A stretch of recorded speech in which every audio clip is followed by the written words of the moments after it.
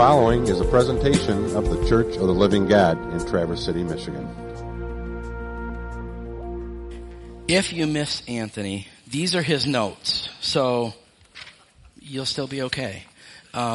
If you're disappointed or disagree, though, these are his notes. I read through them. They look okay. But if you hear something really impressive, I may have added that on the fly. So just keep that all in mind. One thing in addition to what Pete said is and somebody else mentioned this morning, it was neat to see, and my wife was sick. She was supposed to be running the slides. There was a big scramble, and lots of people. Adam's running sound for me right now because I was scheduled for that today too. Sheila's doing, there's a lot of people doing a lot of stuff, and it's just cool that things happen here. We got a very helpful crew. But, yeah. So last week, we talked about how God is always at work doing something in us and for us that we can't accomplish on our own power. But the Bible is also clear that God expects us to participate in the building of our lives. We're involved in this. There's a couple of key scriptural passages Anthony has pointed out that offer a foundation for this topic today. First one is Jesus speaking in Matthew. Whoever hears these sayings of mine and does them, I will liken him to a wise man who built, notice these action verbs, these are not passive, who built his house on the rock. And the rain descended, the floods came, the winds blew and beat on that house, and it did not fall, for it was founded on the rock. But everyone who hears these sayings of mine and does not do them will be like a foolish man who built his house on the sand. The rain descended, the floods came, and the winds blew and beat on the house, and that house fell, and great was its fall. Jesus is the rock on which we build the foundation of our life that will stand in the midst of storms. But we build. Whether on sand or stone, we build. After talking about people who are commended for having faith, Paul wrote this: Since we are surrounded by such a great cloud of witnesses, let us throw off everything, again, something we do, throw off everything that hinders and the sin that so easily entangles.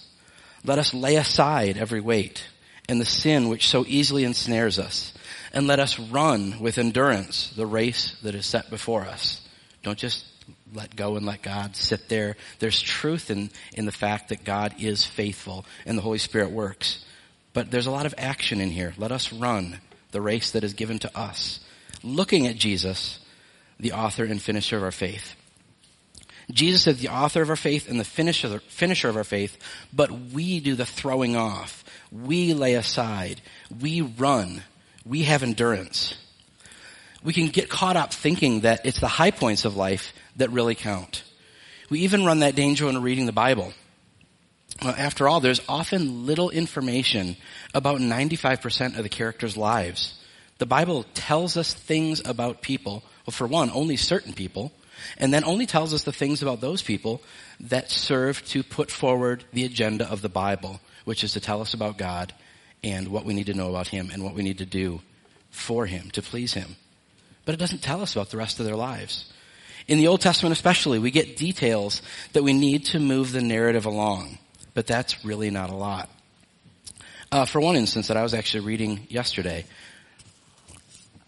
in the book of 1st and 2nd Samuel, in the books of 1st and 2nd Kings, there's a whole lot of history of the kingdoms, the northern and southern kingdom of the of Israel and Judah in the Old Testament. It gives a whole lot, not everything certainly, but it gives a lot of information. Then when you read 1st and 2nd Chronicles, there's a lot less information. There's nothing much of anything said about the northern kingdom or their kings. They weren't the point of the story. When it talks about David, it doesn't talk about the bad parts of David. It just talks about the things that we ought to admire about David. It is intentionally focusing on the things that it's trying to tell us about. So it's so easy to get caught up in these big moments that we use to define the lives of Bible characters. But in doing so, we forget a lot of things. We forget, for instance, that Noah did not become blameless in his time, as the Bible says. That didn't happen in a moment. Jonah did not become a bitter, rebellious prophet overnight. It took time. Boaz and Ruth were not people of apparent character and integrity because God zapped them with some thunderbolt from heaven and said, Be quality people. These are things that happen over time. We are the cumulative result of our lives. Israel, the nation, as a people, spent centuries learning, failing, repenting, repeating. Character is built over time. The actions and attitudes we see in the disciples, they weren't some kind of weird personality quirk that God put in them to teach us a lesson in jealousy or bravery or betrayal. Though that may be in there, these things weren't just put into them in an instant. They built these things over time. These high or low points of their lives, these 10 minutes of fame experiences that we see in Scripture, they're related to what happened during the rest of our lives in the time leading up to that point. We, not meaning Sheila and I, but Anthony and Sheila, were watching a documentary on Rich Froning. And she corrected me, or told me his name, by seeing his picture, because she knows that. I have no idea what this is. But Anthony and Sheila were watching a documentary on this fit man. He is a multiple winner of CrossFit Games. He's known as the fittest man on earth. Most people saw him for 3 days on ESPN once a year when he just destroyed the competition. But it's what he's done relentlessly, day in, day out, over and over for years that got him to that point. He got to the top of the podium through a lot of work, not just 3 days on ESPN, apparently. He didn't build this muscle and stamina a couple weeks before. Forget the commercials. There is no energy drink or powder or special thing you can order that will do that to you. At least not quickly. It takes time.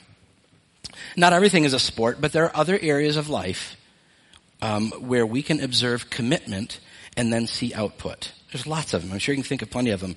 It's not a perfect correlation because our natural strengths and weaknesses have an impact.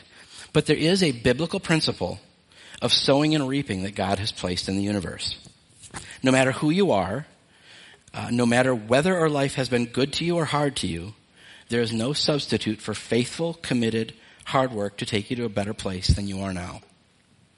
From what I can see in the Bible, it's no different with character building. God has given us the privilege and the responsibility of being what theologians refer to as significant moral agents. In other words, what we do matters. According to Galatians, Paul says this, "Do not be deceived. God cannot be mocked. A man reaps what he sows. Whoever sows to please their flesh, from the flesh will reap corruption. Whoever sows to please the Spirit, from the Spirit will reap eternal life. Let us not become weary in doing good, for at the proper time we will reap a harvest if we do not give up. Therefore, as we have opportunity, let us do good to all people, especially to those who belong to the family of believers." So notice it talks about reaping and sowing and I missed it here. Doing good. It talks about, again, these actions that we are to do. Jesus' death was the way in which he took upon himself the eternal punishment for all the corruption we have sown into our lives. But whenever we plant something, whether spiritually or morally, into our life, an appropriate moral or spiritual crop begins to grow. Now, here, and in this life. This is the building and the destroying of our character. Our training matters. What we sow matters. Here's a biblical truth that can be hard to accept. God does not gift character. He does not simply give it to us, blow it into you or something. God radically changes our identity through salvation. As Galatians 3:26 says, we are now children of God because he made us that. But sanctification is the process by which God changes what we sow or how we train as we build our character in the ordinary moments of days, months, and years. And this has been something throughout history, the history of the church, and even today, that people get confused. They either reverse salvation and sanctification, or they confuse them, conflate them somehow, and it's really important to keep them separate. It's important to remember that God does not wait until we are perfect until he can do something with us. The Bible is loaded with stories of deeply flawed people that God uses for the good of the world and for his glory. And I'd add, even wicked people. We see Pharaoh and the nation of Assyria, various kings, Judas, all these people who God used, who were evil, but because he is God, he used them. So this isn't about becoming good enough so that God will use you or choose you. If that were the standard, none of us would ever be chosen or rise to the occasion. This is not about God noticing us because of how awesome we are. This is about how the Bible shows discipline and character developing in the slow, ordinary, sometimes plodding times of life. And this is not a popular thought. We want to see the fancy powder or the thing we can buy for 3 payments of $19.95 and then have it easily. But that's just not how life works. We live in a society that encourages us to see life not as a walk of baby steps, but of huge leaps and bounds. If I'm going to lose weight, this is Anthony, by the way. If I'm going to lose weight, I want to be the biggest loser. 20 pounds over a year is hardly worth my time. I want to win the show on TV by dropping 100 in a week. If I want a makeover, again, Anthony, I don't have time for small improvements over time. I want an extreme makeover now while I'm on vacation. I guess he meant a house makeover. So, if I want to make money, I don't want something that takes a long time. I want a plan that makes me money fast. I want to get rich quick. I don't want to go to work every day and set aside a small portion of it so that years and years from now I'll have something. I want it now. And dare I say, we want God to finish working in our life now and be done teaching us now, to get past our struggles with sin now, to fix our marriage now, and to answer our prayers now. We don't have time to just do the next thing.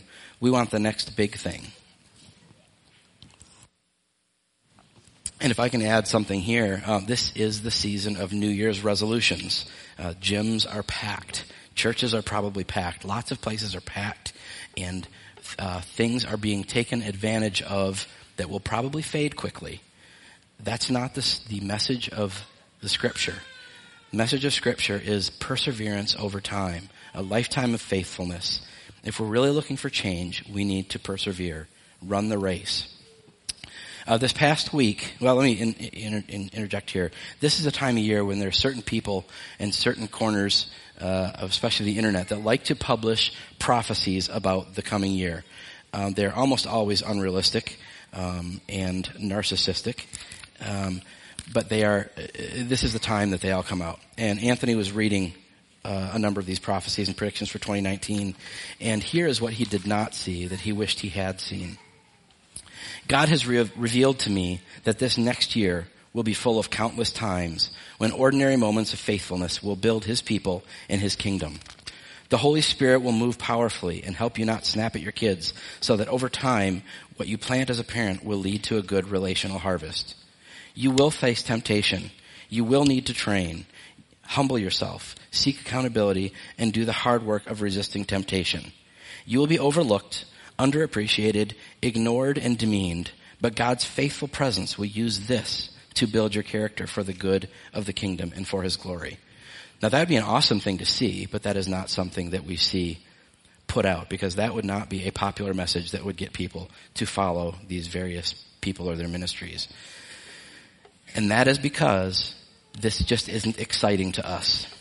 Eugene Peterson once said, "There's a great market for religious experience in our world. There is little enthusiasm for the patient acquisition of virtue. There's little inclination to sign up for a long apprenticeship in what earlier generations of Christians called holiness." If you saw Anthony's his slide on Facebook, or I think it was running in the lobby here, the title of the message is that there are 3 easy steps to achieving spiritual maturity, and you won't believe number 2. And the reason you won't believe number 2 is because there are no 3 easy steps to achieving Christian faithfulness. The Christian life does not have simple steps. It is a life. That's why it's called that. So he was deceiving you in his title. Anyone who tells you there are shortcuts to character is lying to you. There is no escaping this godly practice of doing the next thing. That's something I heard too. It's funny that he mentions it in here. There's some people I used to listen to their podcast, and a lot of the times I'm presented a big question. My life is a mess. Here's my family, my marriage, my business. All these things are disaster. What do I do? Do the next right thing. You do the next right thing. Let the rest of life take care of the rest of life. Your job is to do the next right thing. Be faithful in the walk of life. In little things, when there is no apparent inspiration, no applause, no crowd, no obvious immediate payoff for myself. That there is the means through which God so often does his restorative work of grace in us and around us. As I look back, as meaningful as our marriage ceremony was, again, Anthony's, but I can use it too, that's fine. The vows that my wife and I gave each other offered an inaccurate view of what we would face. There is poverty and wealth. There is sickness and health. There is joy and there is pain. There is passion and there is coldness. There is arguing and there is making up. But more often than not, the majority of our lives are lived somewhere in between. Not leaping from momentous event to next momentous event, but taking a Tylenol and doing the next thing. And the next things often become momentous. Alexander Maclaren once said, if our likeness to God does not show itself in trifles, the little things, what is there left for it to show itself in? Our lives are made up of trifles. The great things come 3 or 4 of them in 70 years. The little ones come every time the clock ticks. I'll mention a book by Michael Horton called Ordinary that came out a few years ago that is along the same lines. A bunch of books had just come out on being radical and, really pursuing the next thing and living these larger than life lives and amazing lives of victory and all this stuff, which there's a lot of good. I read some of those books and there was a lot of good in them. But Mike Horton came out with a book that I really liked called Ordinary that said, life happens every day. We talk about quality time with our kids, which is a good thing. But how much time do you have with the kids in the back of the car driving them to school? Don't ignore those times. That's a lot of your life. Most of what we do happens in the ordinary, forgettable, not exciting, not things you would brag about times of our life. That is what your life is made of. So that's where we be faithful to God. That is where life happens to us and we respond, hopefully, following God and what he has called us to. And that is what builds character over time, a lot of time. I'm sure God could make us mature in a moment if he wanted to, but there's no record in the Bible that he ever did. He apparently does not want to. He wants us to grow up moment by moment, relying on his Spirit, reading his word, and living in a community of his people. Let's go back to Jesus' parable in Matthew 7. When the rain comes, we, as followers of Christ, will stand not because we were suddenly strong, by surprise, or contrary to all expectations. We will stand because 1, God provided a foundation for our lives, and 2, we built on that foundation by hearing what Jesus had to say about life and faithfully doing it.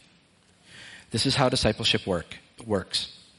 Committing our lives to following Christ, then learning what it means to walk, with God's help, in holiness and integrity, putting one foot in front of the other, day after day after day, for the good of God's kingdom and his glory. And that is the end of the message. So I will wrap up in prayer. We're ending a little early. You can join, as Pete said, Dan will be in Message Plus. My class will be starting up again in room 7. The rest of that will be on the wall. If you want prayer, I believe that there are people that will be available to pray with you if you want to come up. But I encourage you to go forward in the week and the rest of the year in continuing to persevere. That life is not just having big experiences, as Anthony pointed out. It is going to church every week. It is waking up and serving God every day. As Scripture says, it is dying to ourselves daily. It's an ongoing, day after day, moment by moment, sometimes struggle, sometimes a slog to go through it. But that's how life is designed. So don't be discouraged in the times that seem low or tedious. press through and persevere so that God can build the character that he is building in us. Lord, I thank you for your word, for this body, especially this body, Lord, and the word obviously, but I thank you for this time for us to come together and hear from you, from your word, to come together as your body of believers, people who have committed themselves to you, who have an allegiance to you, who are no longer slaves to sin, but slaves to Christ. And I pray we continue in that we continue to press forward, continue to do the next right thing, continue to persevere, continue to be the body of Christ, to do what needs doing, to serve you, to faithfully live the life that you created for us to live. I pray that for the next week, the next year, and for the rest of our lives. And I pray that your Holy Spirit would be there every moment to help remind us of this as well. I ask all this in Jesus' name. Amen. This has been a presentation of the Church of the Living God. For more information, please visit us at clgonline.org.